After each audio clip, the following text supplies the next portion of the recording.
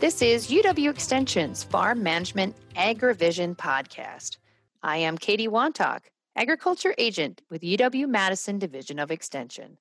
I will be chatting with fellow Extension educators as we answer questions from farmers and share our knowledge and expertise on how you can improve your farm management skills. Today, I am joined by Richard Halupka, Extension Crops and Soils Educator in Clark County. Welcome, Richard, to the podcast. Well, good afternoon, Katie.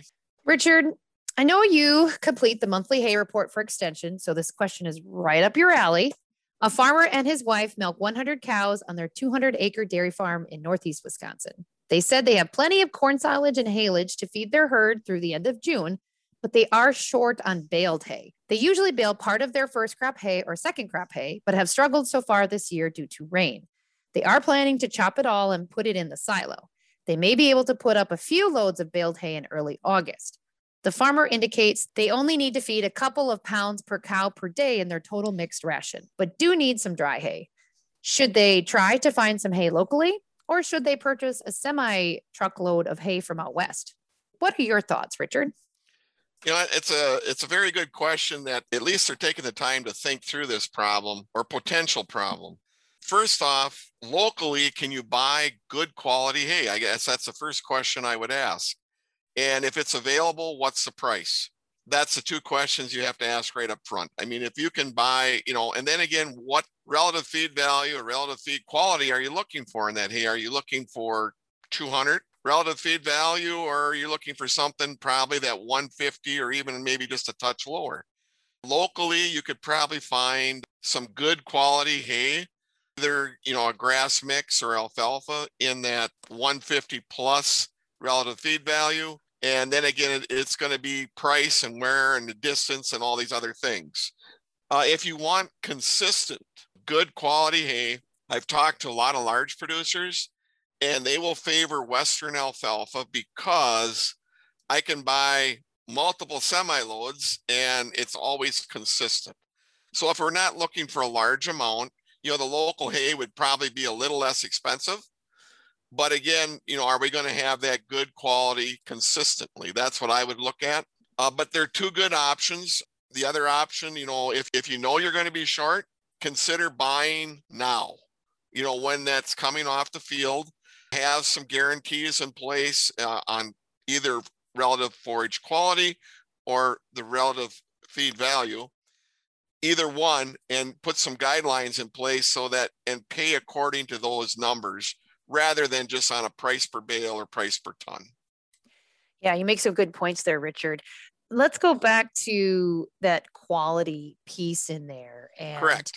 This is a dairy herd, of course. It'd be a little different with a beef herd, but with a dairy herd, they really want to focus on who they're feeding this hay to. So if they're feeding it to their milking cows, the lactating cows, should they be looking at different things as compared to if they're feeding this hay to heifers?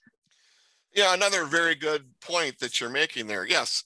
So, if we've got maintenance heifers, you could probably buy 100, 125 relative feed value, and they would maintain their weight, produce a calf at a lower price than that dairy cow that's going to produce milk plus maintain that body. And when you're talking about that cow, we want that good, consistent, probably 150 relative feed value or 150 relative feed quality type hays going into that ration. And, you're going to pay a little premium on that. However, it would be less costly probably than buying a lower quality hay and then have to supplement other grains or some other byproduct into that total mixed ration to get that milk volume that you're going to want to get out of those dairy cows. Right. And I think if you're looking at the budget, certainly you want to kind of keep that in mind because you know best about the hay market report and what hay is looking at. Can you give us an idea about for budget wise? So I'm looking at the May 24th or 25th report here that I did. And so right now today, that large square bale greater than 151 relative feed value, you're talking, $216 a ton. Now, if we were feeding heifers, we could probably drop down to that grade 2 type hay, and their large squares are selling for $137 a bale, about $80 a ton less. And, so that's the thing you need to look at when you're talking about budgeting. Do I need the top quality, Or can I, if I'm feeding that heifer or that dry cow or, something where you're just trying to maintain body condition, that type of thing, you maybe don't have to expend that many dollars compared to buying that top quality. But I will say, there's one thing about dairy farming and farming in general. If you're going to try to save pennies, you'll probably give up dollars. You'll never be able to save your way to prosperity. It might be better to spend that additional $50, $80 a ton if you need that top quality hay versus trying to bring in some other type of byproduct feed or something into that ration. It's really a tough call, and there's a lot of things, as a dairyman, when you're managing that dairy herd, we need to plug some numbers in there and really push a pencil, to come out to where is the best to find that balance point on these rations. And I think the other thing with local hay too, and correct me if I'm wrong on this, Richard, but if you are struggling with trying to harvest hay, I imagine it might be a struggle unless you're reaching out to other parts of even the state of Wisconsin or the Midwest. So kind of keep that in mind too, that if your quality of hay is not great, what are the other quality too, correct?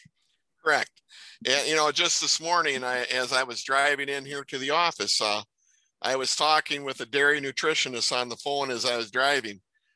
And I said, it's really weird today because on Thursday when I drove down the road, there was hay standing there and it looked like early June hay. It looked like it was, young. It was, still high in nutrition, high in relative feed value. Today already, 4 days later, it actually looks old. I mean, the grasses have matured more. So that's the other, thing. If you couldn't make hay because of weather, that grass and that other, the alfalfa or clover that's in that forage mix has matured. And, the last week we've had some high temperatures. Alfalfas and these respond to heat. Grasses respond to day length. So you got to keep that in mind. And we're at that point where the seed head is on there. So we're losing quality very rapidly. Yeah. So kind of keep those in mind between balancing out what is the end product that you want, especially lactating cows and the profit from those versus what you have to spend to feed those animals versus your heifers or something that maybe are a little more low input. And then quality too comes into there. So correct. Okay. And Richard, your Haymarket report can always be found on our Team Forage website at the Division of Extension, and that is fyi.extension.wisc.edu/forage. Thanks, Richard, for your time today. You betcha. Thank you. For more Extension AgriVision podcasts or resources to improve your farm management skills, check out farms.extension.wisc.edu. Thanks for listening.